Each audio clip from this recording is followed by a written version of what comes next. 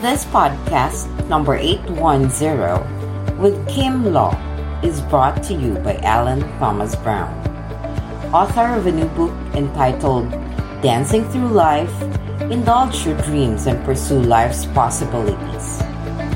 Please listen to Alan and Greg as they talk about life and wisdom. In this interview, Alan provides insights about life with his wisdom of over 80 years of being on this planet. If you want to learn how to truly live life and remove the fear, this interesting interview is for you. To learn more about Alan and his book, please visit his website at www.allenthomasbrown.com. That's ALLENTHOMASBROWN.com. Thanks for listening, and now please stand by for Greg's interview with Kim Law about the book Compassionate Conversations, How to Speak and Listen from the Heart. Welcome back to Inside Personal Growth. This is Greg Voisin, the host of Inside Personal Growth. And joining me from Humboldt, California, actually I met Kim here in San Diego, but she's now living in Humboldt. For many of you who know Northern California area, the big redwoods, what a beautiful place to be. And we have Kim Law. She is joining us, and there are two other authors, I should say, with this book as well. It's a Shambhala book. And Kim, if you would, hold the book up. It's called Compassionate Conversations. And I will have to say, during this time of COVID and unrest and Black Lives Matter, there probably couldn't be a more timely topic. Good day to you, Kim. How are you doing? Good day to you. Thank you so much for having me, Greg. It's a pleasure having you on the show. We've known each other quite some time, and now that you've relocated, I'm a bit, no, I won't be able to see Kim, but maybe I'll have to go to Northern California to do that. Yeah. Who does it? Yeah.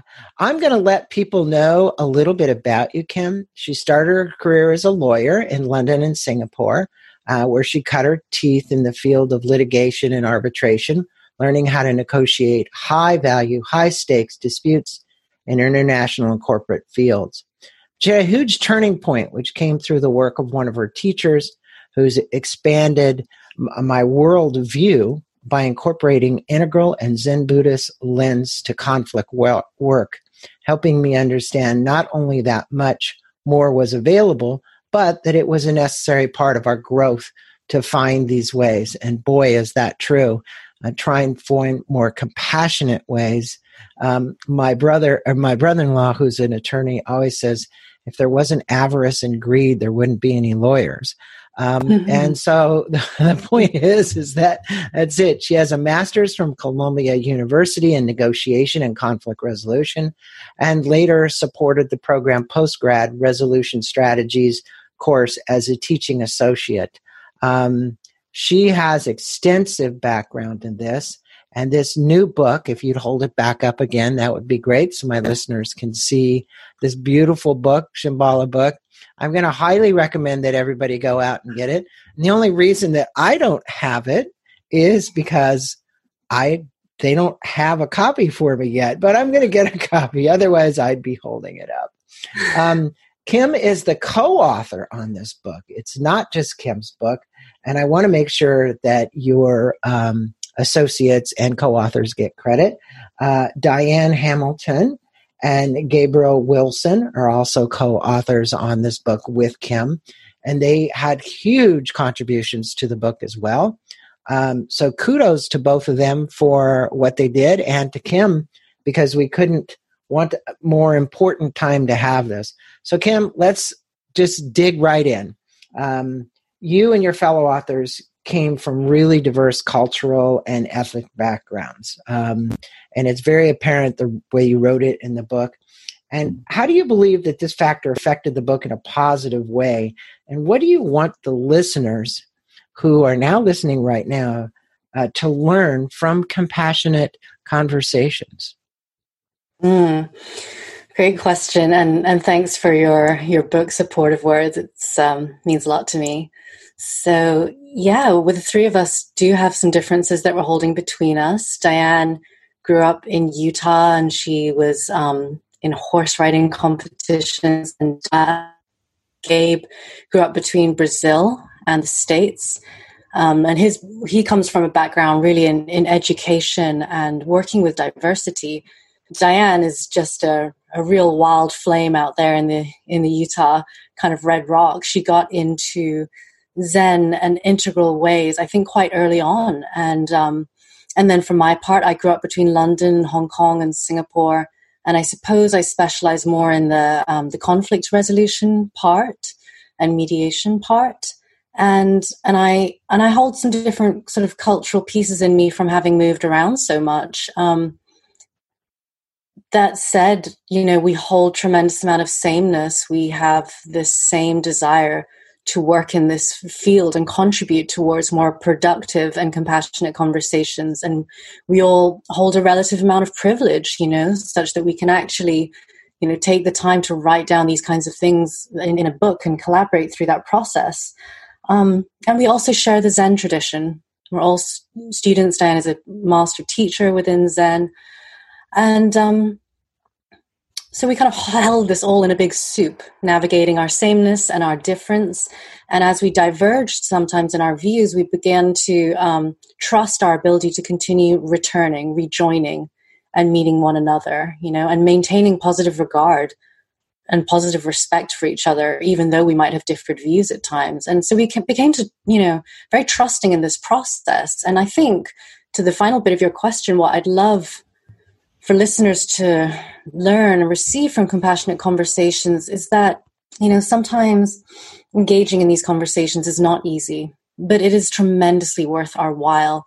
When we can connect with compassion and a directness, that is honest, we bring vibrancy and realness to our relationships, and that can move us deeper into mutual understanding and learning, and ultimately acceptance of who we are as a humanity, through all of our differences.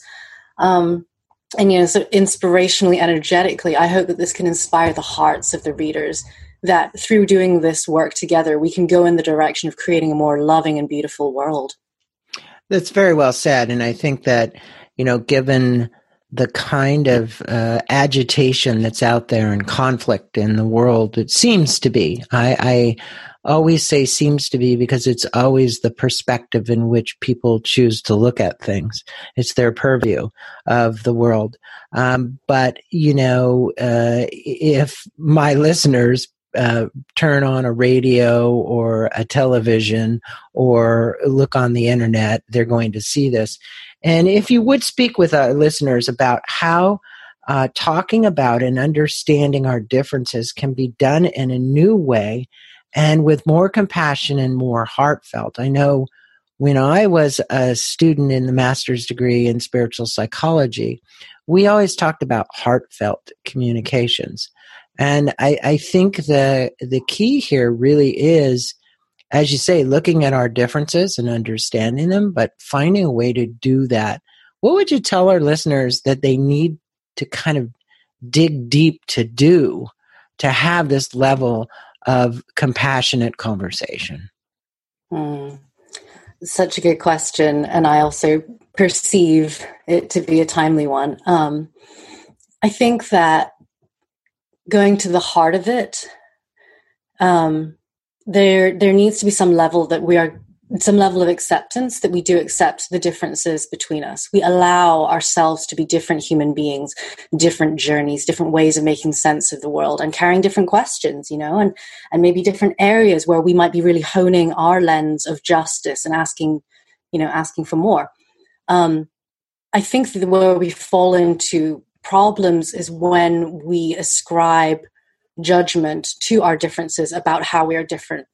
Things can become better or worse or good or bad or right or wrong. And obviously when we attribute those to things like identity differences, skin color, language, mindset or worldview, when we make some of these better or worse, then those differences quickly become threats. And left unchecked, when it's armed and dangerous, the ethnocentric tendencies in us are probably some of the most dangerous on the planet. And maybe we'll go into that later, what it is to have an ethnocentric mentality. We are going to cover that. Great. Yeah. Yeah, it's one of the questions. Yeah. It's so it's acknowledging these truths of how we are. We are imperfect. We do not know yet fully how to navigate this terrain. And so it's stretching us, it's growing us. And if you ask the question about how can we include more compassion and heartfulness in that, there are some pieces that we come back to affirm in the book, which I think are very important. And one of them that I should just say outright, in case people don't listen any further, like, it's listening doesn't equate agreement. To be listening to someone, to be present to them, it doesn't mean that you fully subscribe and now that becomes the one central piece of the truth. I think that's what trips us up quite early on when we have a hard time listening, talking about our differences. Another huge piece that we emphasize in the book is that we have to work with our bodies. We have to go through this vehicle of our bodies to retrain sometimes, or better regulate our nervous systems. Because when we believe that difference has become threat, our whole physiology, our adrenaline, our hormonal system changes, and it can literally cut us off from some parts of our brain that would actually allow us to continue operating in a compassionate and heartful way. So working with our bodies, improving our capacity to hold more different perspectives once we've built that base in which we can continue to listen. And And when we have that increased capacity, we're actually more spacious to learn. We're more empathetic. We can relate better. We take things less personally. And that, to me, are these little, the sort of strands of color that are in compassion. Like, that is what that behavior is. It's allowing people to hold their own respective truths, knowing that they are true but partial. That doesn't have to be all encompassing. And and our unity and diversity has to be that we can hold all of that difference together here. Well, one thing that interested me in particular, and it goes along with this next question, is just the way our brains are wired. Okay, over the millions of years of evolution, we have transformed as communicators. I'm thinking of, I'm in my mind, the first thing I saw when I read this was a caveman grunting, right? Trying to communicate something versus the eloquency of which we can communicate today. But with that eloquency has come a lot of misunderstanding. I actually think maybe the cavemen in their simplicity maybe had a better way to communicate. They might not have been very compassionate about it, but they did. And that today, this unfolding is still occurring, right? It's not like we're done evolving. So how do we address the aspirations for equality and the biases, the blind spots that are inherent in human beings? And what do we do to transform the behavior and our mindsets? Because, it's Kim, it's a bit like being on automatic pilot. People don't even know they have the biases. Mm-hmm. It's just, it's hidden within them, and they'll come out with a stupid statement, which is very racist or something like that. And I think it's an evolution of the whole being, not just of, this element to communicate. It's really about becoming a compassionate being. Mm-hmm. So what would you tell our listeners about this evolutionary process and how they might rejigger themselves or remind themselves that those biases exist, that either it's okay to have them, but they need to recognize and be aware they're there, whatever that might be. What would your group comment about that? It's a really great question. And I love the way that you kind of created that. I feel in my mind, it's a journey, and we are expanding, deepening, going into ourselves, learning more about this system that we're in, all the, the systems that we're in. So I suppose when I make that comment, it's like, to me, when I conceive of this evolutionary push, it has a quality of including more complexity. And so one of the great challenges for us is to firstly allow ourselves to go there, to be stretched by new information, by different kinds of, say, global challenges that we haven't seen before, and then bringing it sort of back to center, integrate, asking what can we do with this all? And so when you talk about that person, a human being, any of the listeners, you or me, as having those aspirations, and at the same time having biases and blind spots, I think that it's helpful if we can all just come from a place of humility, acknowledging that, you know, we are necessarily limited in our view, and it's not a bad thing. We have two eyes coming out the front of our head. We can't see behind us, literally. And that's why we need others. We're in this together. And when we can include more perspectives, include more viewpoints, include more complexity, we are then engaging in that stretching process. And it's a bit like working out your muscles. Sometimes you're going to feel, you know, uncomfortable. If someone points out a bias or a blind spot, it can feel like shame, you know. It can feel really like shutting oneself down, not wanting to engage. But that's because we have perceived it to be so threatening. The egocentric self is not holding up, you know, we could say in that moment, to the threat to its sense of self, its stability. So but Diane, we are talking about the I. So what happens when you notice someone do it and it upsets you and it creates conflict or agitation within you? How do you address the other person? Because now we're at the I level, not the we level. So what would you tell a listener? Really practical. It's like, hey, my buddy just made a comment. I don't like it yet. Am I going to just let that go by? Or am I willing to stand up and be heard and address it? Or how would you approach that situation? Yeah, that's an interesting one. I think then we can start getting into like the specifics of how these things occur. To me, when you ask that question though, what comes to mind is like it starts to break down into these different rooms that I'm curious about. One of the rooms that I'm curious about might be what was triggered in you by the thing that was said. What does that tell you about yourself, you know, about what you value, what you care about, what you're seeking to protect, you know, the worldview that you wish was true for everyone else, but clearly is not the case. I would get curious about that as one thing. And then two, I would wonder, like, what is the nature of this relationship and what's the nature of the conversation? There are some conversations which are better primed to have those kinds of interventions. There's some relationships which behold more trust, and they're easier to say, hey, friend, I actually take issue with something that you said. Can we talk about it? You know? So it's also thinking about what's the intention that's being said? What's the intention of the other person? That's another thing I'm curious about. What do they mean by that? Maybe I can ask more questions. Maybe I can learn more about what they're saying rather than reacting to what's in my mind in the first room, because that often happens. Someone says something and then we create a lot of associations with what we believe that means. I think that's really important point you make is that, you know, you have a natural reaction and react, not act. And in so doing, it brings up emotions within inside you, and those emotions bring up strong feelings, or feelings bring up these emotions, however you want to put it. And then you'll say something in the moment that you regret you said, because you are very fired by it. But I think one of the things you talk about repeatedly in the book, because you guys are all Zen Buddhists, is breathing and being aware and taking in deep breaths before you do that. I think there's simple little things people can do to actually maybe stop an action that may cause a lot more challenge for them than they want.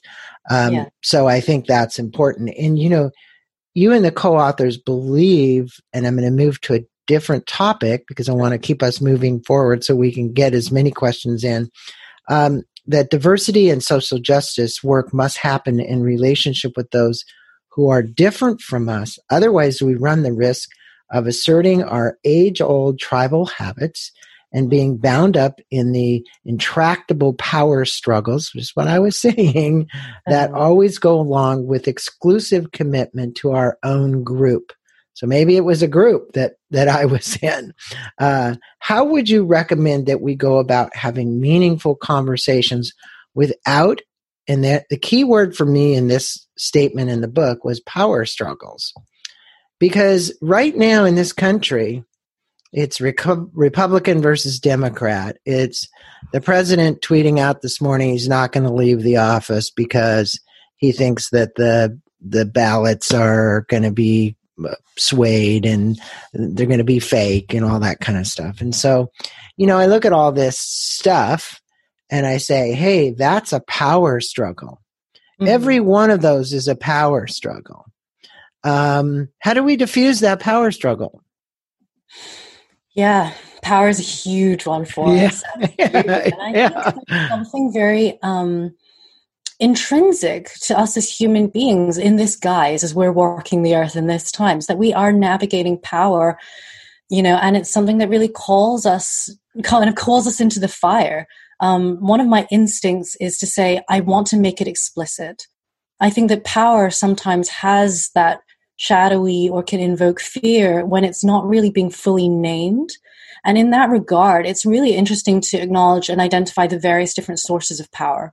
So if we talk about, sort of the president and where he's sitting and the way that he's holding on to power, acknowledging that comes from a certain system which has been tacitly sort of agreed to or consented to over very many hundreds of years. It's a system that's affording that level of power. Mm-hmm. Access to resources, access to a privileged group, the ability to influence an important decision, your ethical or moral sensibility. These can also be sources of power. When we do conflict analysis and look at people in different groups in a society, it's really interesting to look at what are the resources available. Some groups have historically and will continue to undermine some of the resources of power that they might have. So what I want basically is what I'm saying is a conscious conversation about where these things, and then if you live in a society that has the desire to create more equality and equity and fairness, then redesigning processes so that power is being held in a more fairly distributed power with rather than power over way will lead to more beneficial processes that would hopefully invite more voices into a space where decisions are being made. Because I do think it's about ability to influence at its core, I think, when we really look at power. But I think we need to tend to ourselves and what we're experiencing, in our first person eye. It's very easy to comment on society, but really for ourselves, it's really interesting to ask, where do I feel like I actually exert power? Some of us are more identified with, oh no, I don't do that. It might be that power is in shadow for us. So I think that it's really important to make things explicit. I really think it's important to also, because if we were able to do that, when you give the example like you did this morning, and I know I don't want to go into a sinkhole with it, but if people were able to acknowledge that, say, the system, the institutions had afforded power to that one person in society in a way which we were no longer happy with, the system itself would then be in a better position to talk about that and ask what kinds of changes do we really need to make. I would say you're right. No, the analogy there is correct. The system has afforded that power, and you guys even quoted Margaret Wheatley, and I appreciate that because of her work with ecosystems, right? So within our government, there is just that, and I think that is true. It affords that power. The question is when does that power, and maybe this isn't the right question, but just a comment, how's that, become abusive? So I think that's a personal commentary, and my listeners know me well enough that it's like, yeah, that is my commentary. But you say that we have, that when we explore our differences, acknowledge them, and getting to know them, we create a deeper functioning wholeness, equality, and social coherence. How can we explore our diversity in a way that creates bonds and can include all the ways we are different? And so what I'm going to ask here is what actions in particular or an elevated state of mindfulness can we work to achieve to better understanding our wholeness? This goes along with evolution of consciousness. I know Ken Wilber commented on your book. Many of my listeners are deeply spiritual people. They read a lot of Shambhala books. The point here is that all of this is leading to an evolution and a vibratory shift in people to a higher level of consciousness, including your book, Compassionate Conversations, right? You can imagine now taking your book and giving it to every lawyer and making it part of their, if they were a trial lawyer, having to use that. I don't know how many cases they're going to win, but my point is, I'd love to see that evolution. So what actions would people do to actually evolve that consciousness? It's a really good question. Let me just address something quickly that you said in there, because I think it's really interesting, about if the lawyers were all compassionate, how would that affect their success rate? One of the things that I think I have become sensitive to in writing this book is how compassion, sometimes mainstream compassion, gets a bad rep. It's seen as soft. It's seen as kind of weak. There's a risk of being a pushover. There's a risk of being taken advantage of. And so I just really want to sort of dispel that, off the bat, and say that compassion is shapeless, formless. It goes to serve the whole whenever there's the opportunity, regardless of what that is. What that means is that compassion is not just weak and folding. Compassion can be fierce. Compassion can be direct. I would hope that if a lawyer had read our book and integrated what we had tried to teach them about the multiple perspectives, the working with our bodies, the speaking truth directly, integrating others' differences, I would expect and hope that lawyer would be a far more effective instrument of justice by adopting some of the lessons. But thanks for letting me add that in. I think it's a point that's kind of sparking in me. When you talk about actions or practices, like what would help people to cultivate a sense of wholeness, mindfulness, or being that would support their wholeness? I think I'll go back to something that I said earlier about working with our bodies. I think that, yes, I really appreciate you and those in your community who are dwelling in this world, including the spiritual, the emotional, the etheric, into their daily life. What we've learned from the great traditions is that there are certain ways of practicing that will help us down-regulate times of stress to create more safety and belonging. Mm-hmm. And I believe that that's one of the sort of bedrocks that goes in there for creating an experience of wholeness. It's that everything belongs. Nothing is excluded. Nothing is left out. All of this, the messy things and the unattractive things that we don't like, the unjust things, it's all part of this too. It's part of our evolution. Look at our history of what we know works. Vocalization, singing, chanting, embodiment practices, yoga, tai chi, walking, swimming, and stillness practices, meditation. So I think all those three are powerful. They're time-tested, trusted. And we know that when we work with our bodies and learn to work with our nervous systems in more helpful ways, we can, because it's about those moments when we're in the encounter that we lose our cool.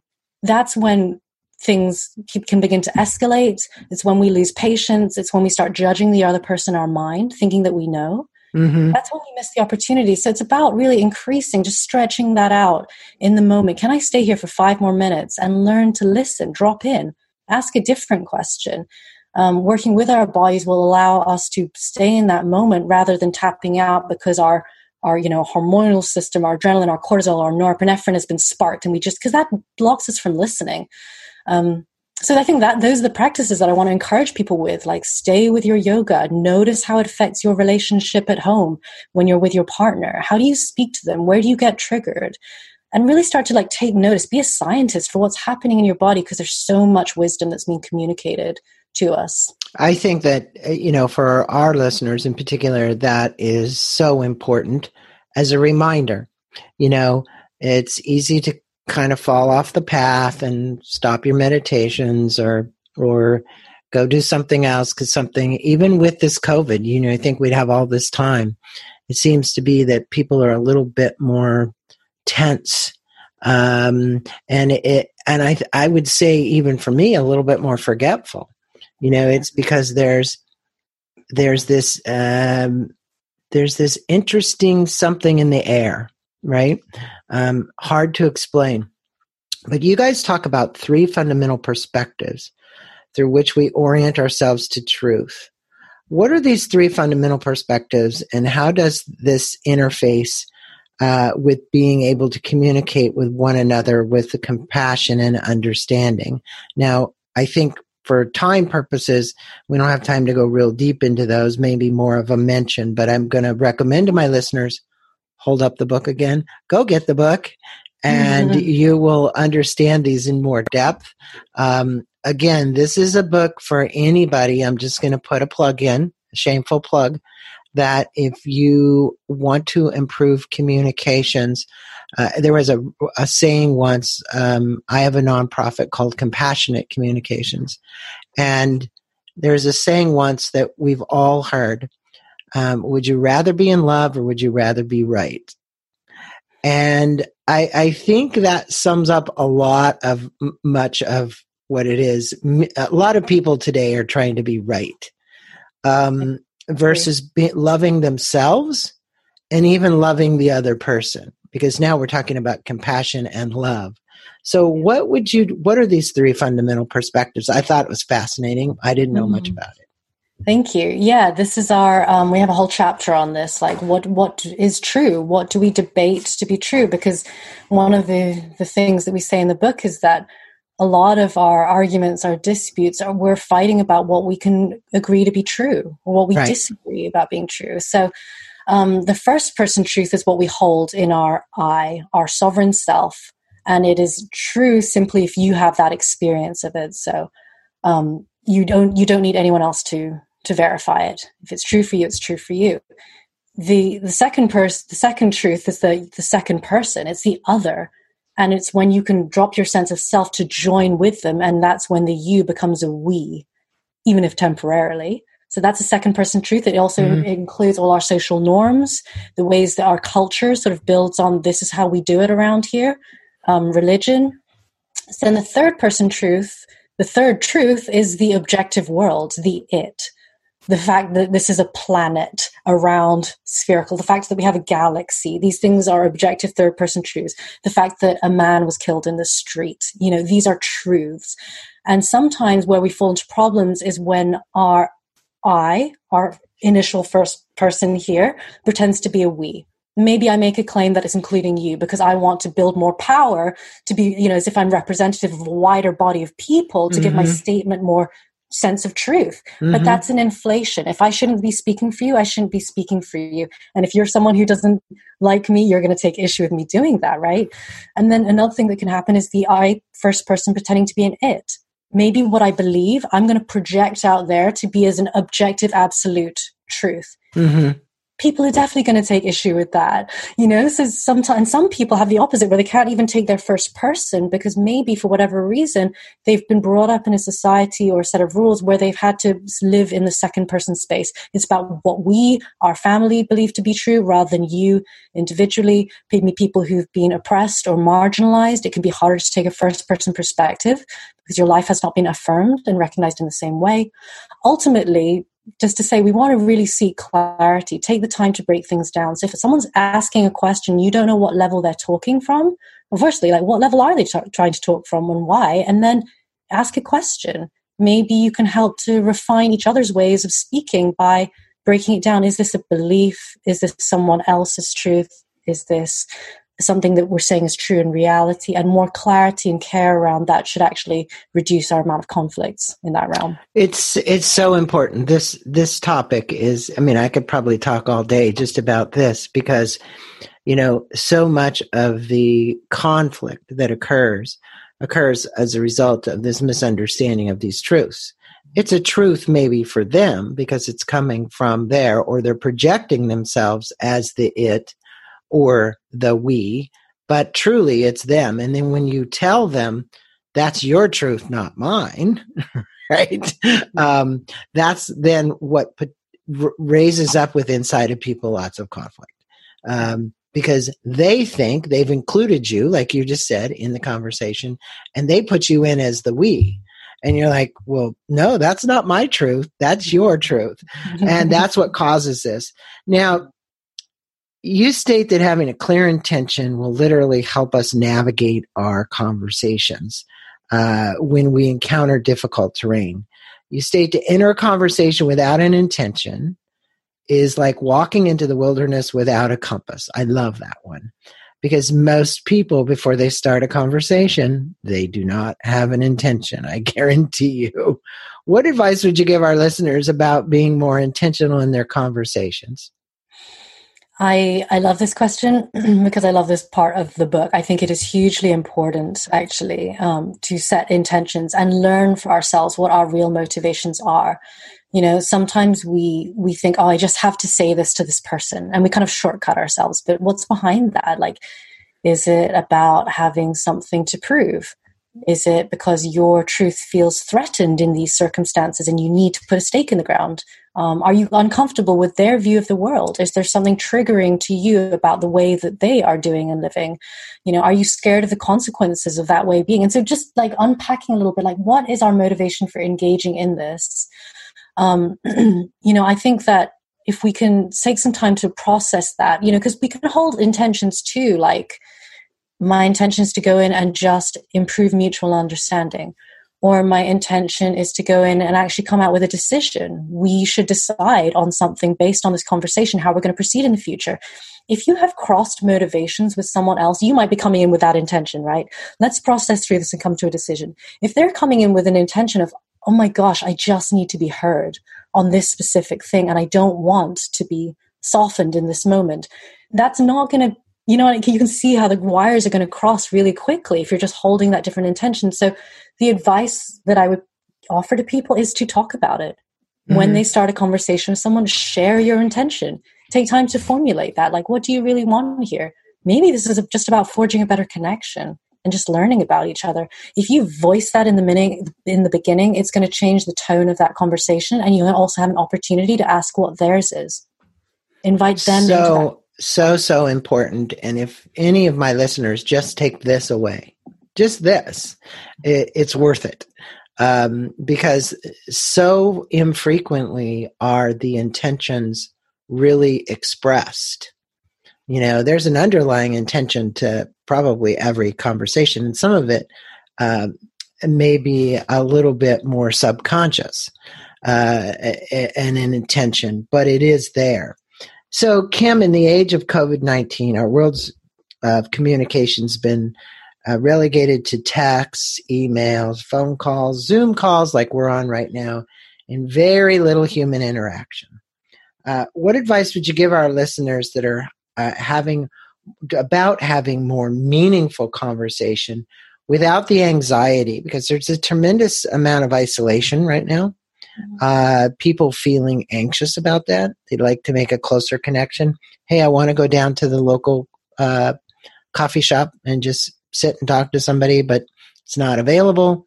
I want to sit in a restaurant, just have a meal and talk to somebody and have a compassionate conversation.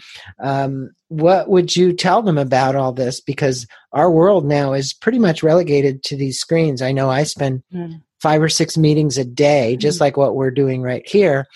And by the end of the day, it's not that I don't love Zoom, but I'm not really that much in love with Zoom. Yeah, I completely relate. Yeah, these are very specific and unique times that we're in, and we're feeling the rub. And I believe that you're right. Anxiety is a manifestation of all those ways in which we're not really being sated in a multidimensional way. And I think that I'll just speak from my first person. What really, helps me is anything I can do to put myself back in my body very regularly. That might mean getting up in between Zoom calls and refilling my water glass. And when I'm at the kitchen, taking a stretch while I'm there, breathing with my head upside down, just relaxing the mind is something that I think that is easier for me when I go via the body. If I try and sit and tell my mind to chill out, it's a bit like the fish talking to the fish. It's got to come from somewhere else. And when I can do it via my body of relaxing my mind, for me, that soothes a sense of anxiety. Because anxiety is an interesting one. Like, fear has a target, I believe. Anxiety doesn't really have that target. It's more like a cloud. It's not as directed in that way. One thing that I think that can be helpful for us is having conversations to include that. when we start our Zoom calls, when we have our check-ins, to be there and listen to one another, because I believe that just profound listening in and itself is like, it's healing and it does support us. So if you're having that experience and you feel like you're in this loop by yourself, share it with someone, connect Too bad about we it. didn't do our meditation together online here with Zoom before we started the call. That was my fault. I should have set the intention with that. And you've reminded me because, I used to start a lot of the podcasts with me expressing the intention. And Beautiful. It's amazing how much smoother things go because that just hearing that was important for the other person. But your point about getting up, stretching in between, doing those kind of things, I think is really important. Yeah. So let's go to our concluding question. It's not 11 because we didn't get through all of them, but I'm so fascinated by what you guys have done.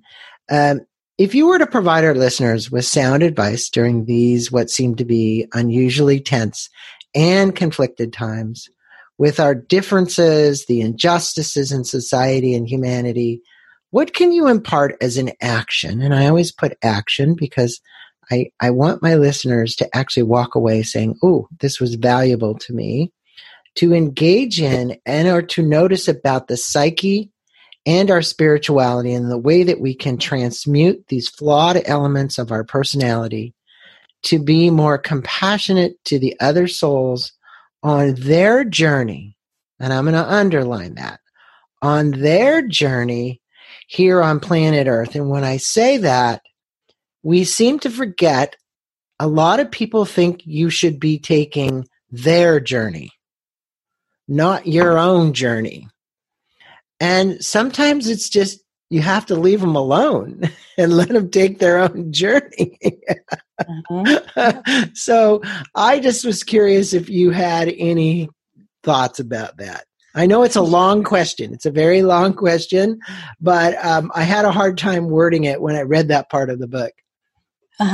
Well, I agree with you that landing on action is a good place to close the circle. Like, what do we do with learning and insights? Like, oh, we take it out into the world. That's what we do. We take the yoga off the mat. We build it into how we live. The recommendation that I would make is to listen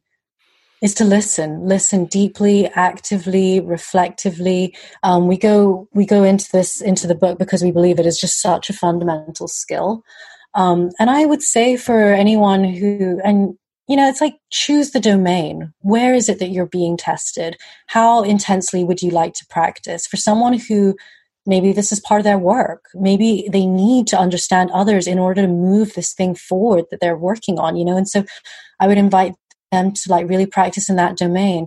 And for those people who are just like, well, no, it's in my life generally, I would say pick a person, one in every day, pick one person and make the commitment to listen really, really deeply. And I'll just give a few instructions as to how I think this should be done. Firstly, the intention to listen deeply. Secondly, the letting self-referential kinds of commentary. Oh, how does that affect me? Or what do I think about that? Or where do I reject that and refute that? And, I have a different story. Drop all of that. It's temporary. You can find it later if you need to. But let yourself know you are putting that down. You are emptying out so that you can really be present and be generous. Be generous with your time. Be generous with your face, your connection, and you're letting them tell you what it is like to be them. And I like the way you put be more compassionate to other souls. We can do this with human beings. We can do this with plants. We can do this with water. We can sit and listen and be like, what is it like to be you? Tell me your story. Tell me your experience. And then the active part is, first of all, it's an active part to do that, to receive it. And then what's wonderful is when we can give each other the experience of being heard, reflecting back some words that you said, that they were meaningful to you, or asking them a question about some part of it, or asking them if there's something they want to emphasize or clarify, or like what would help them, and just get into that mode of being receptive.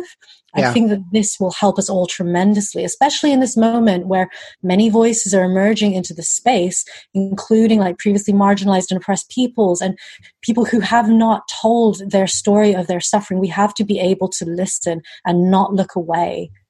and allow ourselves to be reforged in this fire of love in a way that is wakeful and compassionate and arising. And one thing I'd add is if you because doing 808 podcasts so far, listen with the intent to learn. And I think that if you walk away with something, it's different perspective that can be incorporated into how you perceive the world, it's valuable, right? Every little piece. A lot of people start a conversation with, well, what can I tell somebody? What can I inform them? Because again, that goes back to the power. It's important for me to get my point across. It's been said many times is most people are just listening so that they can wait to comment about whatever it is, right? And it's not a comment that's inclusionary of what the other person said. It's just a comment. It's just that's the way it is. So you guys you and your fellow authors have created a book that I'm just going to pull it up again that everybody needs to get and read. This is a Shambhala book. It is on Amazon. It is in Kindle version. It's in every version possible that you want to get. It's not an audiobook though, is it? Not yet. Well, it might be an audiobook too, but the reality is you don't need the audiobook. Just come to Inside Personal Growth and listen to Kim's interview. And you'll be fine with that. So thank you, Kim, from joining us from Humboldt, beautiful area, the Redwoods, sharing some of your compassionate conversations with my listeners about your great new book. And again, we'll put links to there. We'll put links to Kim's website. We'll probably put links to the other two authors' websites as well. And if there is a book website, we'll have the book website link in on this as well. Kim, namaste to you. Thank you. Blessings to you and everything that you're doing to actually bring more peace, tranquility, and compassion to the world. Thanks so much. Thank you, Greg. Namaste. I'm so grateful to be able to have this conversation with you. And thank you for your curiosity and for wanting to share this work with your listeners. It's been a pleasure. Thank you.